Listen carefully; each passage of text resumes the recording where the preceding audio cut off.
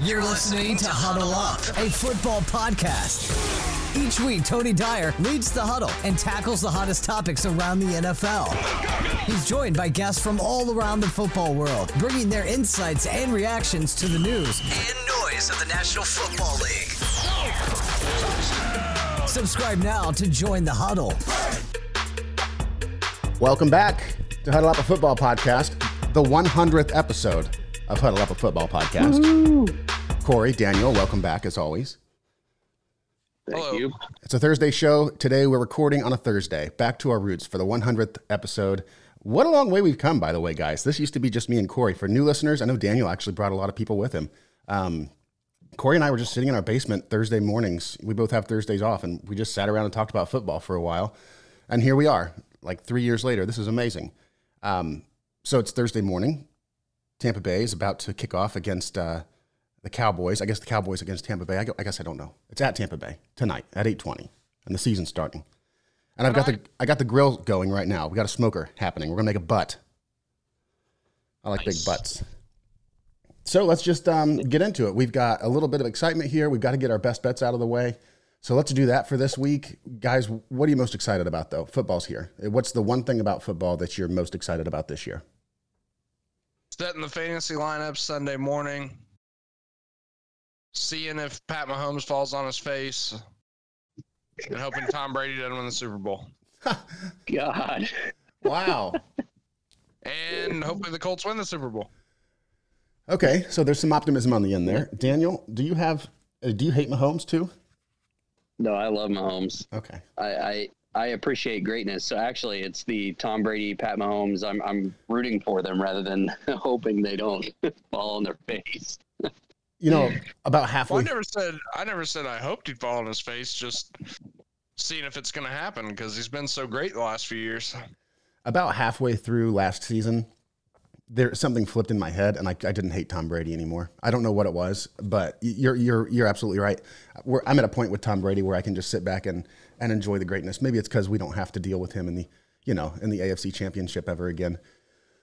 Maybe that's all it is. But yeah, now that that's out of the way, it is fun to watch this. And I wonder, he says 2 or 3 more years. I think he said 2, but then he said just as long as he can be competitive. I don't know how long we get this, but I'm going to enjoy it while we can watch it. I'm most excited about going to the game and having fans there again. It's going to be ruckus. I cannot wait. Yep. I've got a photo. Melissa and I went to 2 or 3 games last year. There's a photo where she's the only person in the stands for like 5 rows in a section. I mean, the place was a ghost town. And so I can't wait. We were at Lucas Oil last night to see Guns N' Roses, and that was loud, but that was loud because of a concert.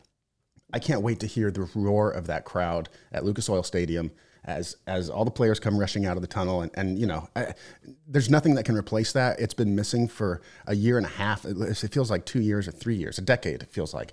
But that is back, and we're going to see that on Sunday. That's my big thing, is being present for games in a rowdy, full stadium without all this, just every game is going to feel like a playoff game. Every game is going to feel like a playoff game. Did you guys see the video of the Wisconsin fans this last weekend when Jump Around came on? No, I did not see that. No. It looked like the fucking stadium was going to collapse, dude. It was insane. Like goosebumps. Yeah, I saw that. It was awesome. And then the day before, oh gosh, there were two different ones. But man, the crowds were just gave me chills. It was awesome. Yeah, like the reporters are on the sidelines jumping around and shit because it's so fucking energetic. It was awesome. Yeah. Wow, that's big when you get reporters jumping around. Yeah, that's big time. Yep.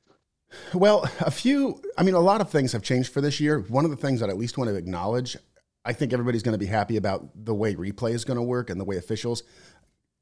Al Riveron is out. He's no longer involved as the vice president of officiating. He's not going to be the guy in New York making the call anymore. That's now Walt Anderson. What I think is the best thing that the NFL's done in a long time as far as review goes is officials are now going to have access to all the available angles of a play. What we see on TV where they, show you 4 or 5 different ways of going, that's not what the officials see on the screen. They get like 1 or 2 angles based off the network, what that network captured. Not fair, makes for bad calls. They're not going to get every angle just like we get, whether we're at the game or on TV. And booth officials can communicate down. So if they see something, it used to be that they couldn't really say anything until it got called up to them. Now, as long as the ball doesn't get snapped, I'm thinking of Peyton Manning and Tom Brady, the great elite quarterbacks that would take advantage of a foul. As long as that doesn't happen, I feel like we're going to get a lot more right calls. These catch, no catch calls that we talk about every year, I don't think that's going to happen as much. I think it will still happen, but I bet it happens like 3 or 4 times this season, not 10 or 12. Yeah, that's nice. At first, I was against, the dissecting of plays, and I thought it kind of took away from the game of football and just kind of whatever's called on the field, just let it go. But there have been so many bad calls over the last couple seasons with the changes that it's like you almost want it now dissected even more to where if a guy fumbled, he fumbled, that kind of thing. I mean, who cares what they see on the field? Let's go to the tape, let's roll it and kind of see what actually happened. So I'm in favor of this versus kind of what it was in the old style just a couple years ago. It got really frustrating when they started changing some things, but I think this is a good thing.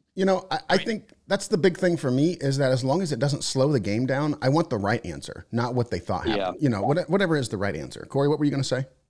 Well, yeah, like you'll be sitting at home watching a game, and then they'll show the first replay, and it's like, yep, that's a fumble, and you're just like kicking and screaming. Like these officials are watching this replay for 5 minutes, and you knew it was a fumble 5 minutes ago when they showed the first replay, but they don't have that angle. So yeah, I think hopefully it makes the process quicker because they can figure it out quicker, and hopefully it's less frustrating for the fans at home, and they can just get it right the first time and get it done quickly. Yeah, agree. Well, I don't have anything else. You want to jump right into the best bets of the week? Yeah. Here we go. Well, let's do it. Best bets of the week. Welcome back to Best Bets of the Week. Last year, we had a little bit of a competition. Basically, I do the spreads. I pick 4 games each week. Daniel does the over-unders.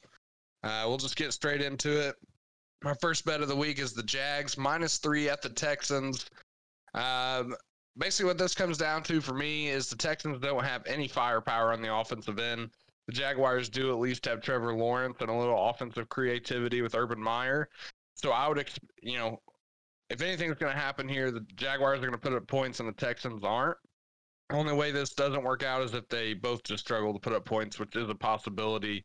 But I don't see any scenario where the Jags don't win this game and they don't win it by at least 3 points. After that, I've got the Chargers -1 at Washington. Kind of comes down to a similar situation. I know Washington's got that elite defense, but I think the Chargers do win this game. They've got Derwin James back. I believe Bosa back? Mm-hmm. Yeah, so 2 solid defenses, and then the Chargers have the offense. I know Washington's got Fitzpatrick, but I'm just not a believer there. I think Chargers win this game, and I think they win it by more than 1 point. It's basically a pick-'em game at this point with the 1-point spread. So I've got Chargers -1. 49ers -7.5 at the Lions. I know I've been, hyping up the Lions a little bit this offseason, but I don't expect them to come out guns blazing. I think the 49ers are just a much more well-coached team. They're just going to make things happen.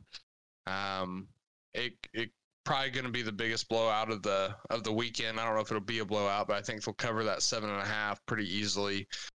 Just a lot more experience there. Lions are putting a new offense together. I don't see the Lions pulling this out as much as I hope they do. I hope Jared Goff has a really good season. I just don't think this is going to be the week. And then my NFC East favorite, I've got the Giants +3 versus the Broncos. And I think this kind of comes down to the same thing as the other teams or these other bets. The Broncos are starting Bridgewater, who's not a big point scorer. And then I believe in the Giants this year. I think Daniel Jones is really underrated. They're getting points here. I think they're the better team. So this is an easy game for me. Giants +3 versus the Broncos. Any thoughts, Daniel? I love the first 3. That Giants-Broncos game, man, that's like what you said. Obviously, you're a believer in the Giants, but to me, it kind of seems like a game that could go literally either way, and I'd want to steer clear of it. But I think we also should put a side tally on how many times you have the Giants in your best bets of the week, because you are all in on the Giants this year. I kind of like that. A side tally sounds good. Yeah. I think I did this a couple years ago with the Dolphins. I had them my best bets of the week, like every week. And you hit every week on that, by the way. Yeah. The season before last, my record was insane. I'll latch onto a team that Vegas doesn't like, that I like, and hopefully they do what I think they're going to do every week. So this year might be the Giants. Yeah, don't let them bully you off that. But do mark down one for the Giants. Write that down now. I have a similar game in the over-unders. I have 2 overs and 2 unders this week. And one of my unders is actually that 49ers-Lions game. The line is set at 45 total points. Like what you said, I don't see the Lions competing here. And I'm hoping, because I also expect a blowout, but I'm hoping the blowout's like a 30-10, not like a 48-13 game, which I could easily see it happening. But, I'm not expecting the Lions to compete. And I think the 49ers are just a naturally run-first team. So, if they go up by 14 points, they're just going to try to just end the game. Under 45 on that one. My other under is Colts Seahawks. I know the Colts kind of have a new offense this year. Carson Wentz has missed some time. He is the official starter, so that's good that he's recovered that quickly. But, I don't see necessarily a slow start overall, just maybe a slower start to the game.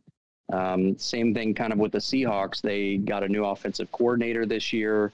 They don't know if they're going to let Russ cook or run the ball. They don't really kind of know their identity, and we don't know. We don't know the identity of any of these teams yet. So I just kind of feel like this game has a recipe. Just 2 solid teams, by the way. Just a recipe for just a hard-nosed grinder game. So I'm going under 50 on the Colts Seahawks as well. My 2 overs this week is actually the game tonight. Cowboys Tampa Bay over 52. I really like this one. I actually it was kind of in my head that the first game of the year, that Thursday night kickoff game, is kind of bad games. And really just didn't like it at all. But I went back. The last 10 years, there have been half the time teams have scored over 50 combined. That blew my mind. Wow. 5 out of 10, they're scoring over 50. And then most of those aren't really all that great matchups. But I really like the Bucs and I really like the Cowboys this year. And both great offenses. I know the Bucs have a way better defense than the Cowboys. But, a couple of these opening games, they got in the 70s. There was one in the 60s. So, I just really like the talent on both sides of the ball, and I think they're gonna deliver tonight. I think it's gonna be kind of one of those things. Tom's antsy to get back to going. They returned all their starters. Dak's back; he's proving it. So I really like the over on tonight's game. And then this last one was kind of tricky because I almost picked the Titans-Cardinals game because I think that has potential to be like the game of the week. But for some reason, I'm just a little bit scared of that game to put in my best bet. So I'm going to take the Browns-Chiefs as my last over-under. It's the line set at 54.5, and I'm taking the over. The last time these 2 teams played, Pat Mahomes went out with a concussion. It was in the playoffs. It was a cold game in Kansas City in January, and they put up 39 points still. So warm weather game. You got the Chiefs. They're pissed off. They lost the Super Bowl. The Browns are out to prove something. Give me a full game of Pat Mahomes. Odell Beckham's back. Baker, this is their year. The Browns believe it's their year, so they've got to come out and make a statement here against the high-powered Chiefs early. So you can't tell me that 15 more points can't be scored in this game other than the last time they played, which was like a defensive grinder. So that's my last over-under 54.5 on Browns-Chiefs. I'm really excited for that Cardinals-Titans game. I think that'll me too. I really almost just took all overs and I picked out the games I was excited for. And I really think I know the Cardinals have had a really bad preseason and they've looked really, really bad. But Kyler, man, there's just something about him that, like, as soon as the regular season starts, look at last year. It was the first game, I think. They got way behind, and then he put up like 20-something points in the fourth quarter. Maybe it was the year before that I'm thinking, but man, he is so good. And I like the Titans offense this year, and I don't like either one of those defenses. So that game has potential to be, like I said, the game of the week. So I am too. God, I can't wait to turn on Red Zone this weekend. Yeah, that's going to be amazing. Hey, I just got to thinking. In the past, the loser of the Super Bowl kind of falls, all the way. Yeah. Yep. Is there a risk of that here? Let's just at least think about this. I think the Chiefs are going to make it out of this. I think they're going to break this curse. Yep. But I guess we're going to find out. You guys think there's any chance at all the Chiefs crumble here? I mean, there's always a chance, and that's kind of what I was talking about early in the episode is there's no way they can keep this up for 10 years straight. Like, they're going to have a bad one somewhere. And I think that it is a possibility. I mean, I don't have their schedule in front of me. I can pull it up, but I feel like at some point they're just not going to have the great season that we expect them to. So, yes, I think it's a possibility. I think it revolves around whether or not we can.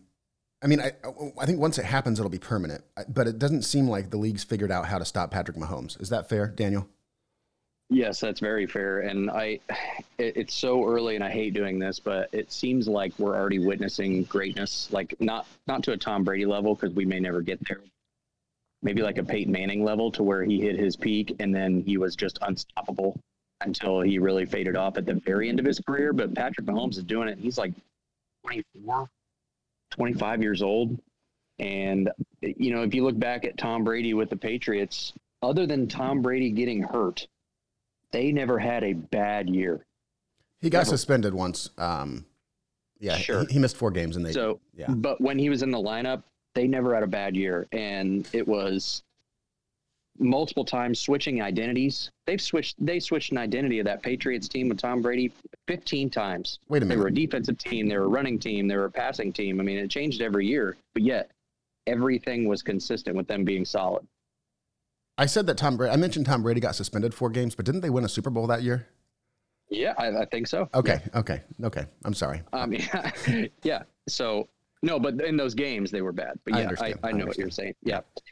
Yeah. I don't know that we're going to have a fall off until Pat Mahomes. I mean, it could be 10 years from now. I think the Chiefs are going to they've already hosted 3 straight AFC Championship games. Is that crazy? Yeah, that's insane. That's absolutely crazy. I think we're just in for it. The Chiefs are just going to be a powerhouse until Pat Mahomes retires. All right. Corey, anything else? I'm good. All right. There you have it. Huddle up. Let's do it, guys. You've been listening to Huddle Up, a football podcast. Subscribe on your favorite platform and follow us at Huddle Up NFL and at Commissioner Mister on Twitter to keep up on the latest from the NFL and stay in the huddle. Huddle Up. Team on 3. 1, 2, 3.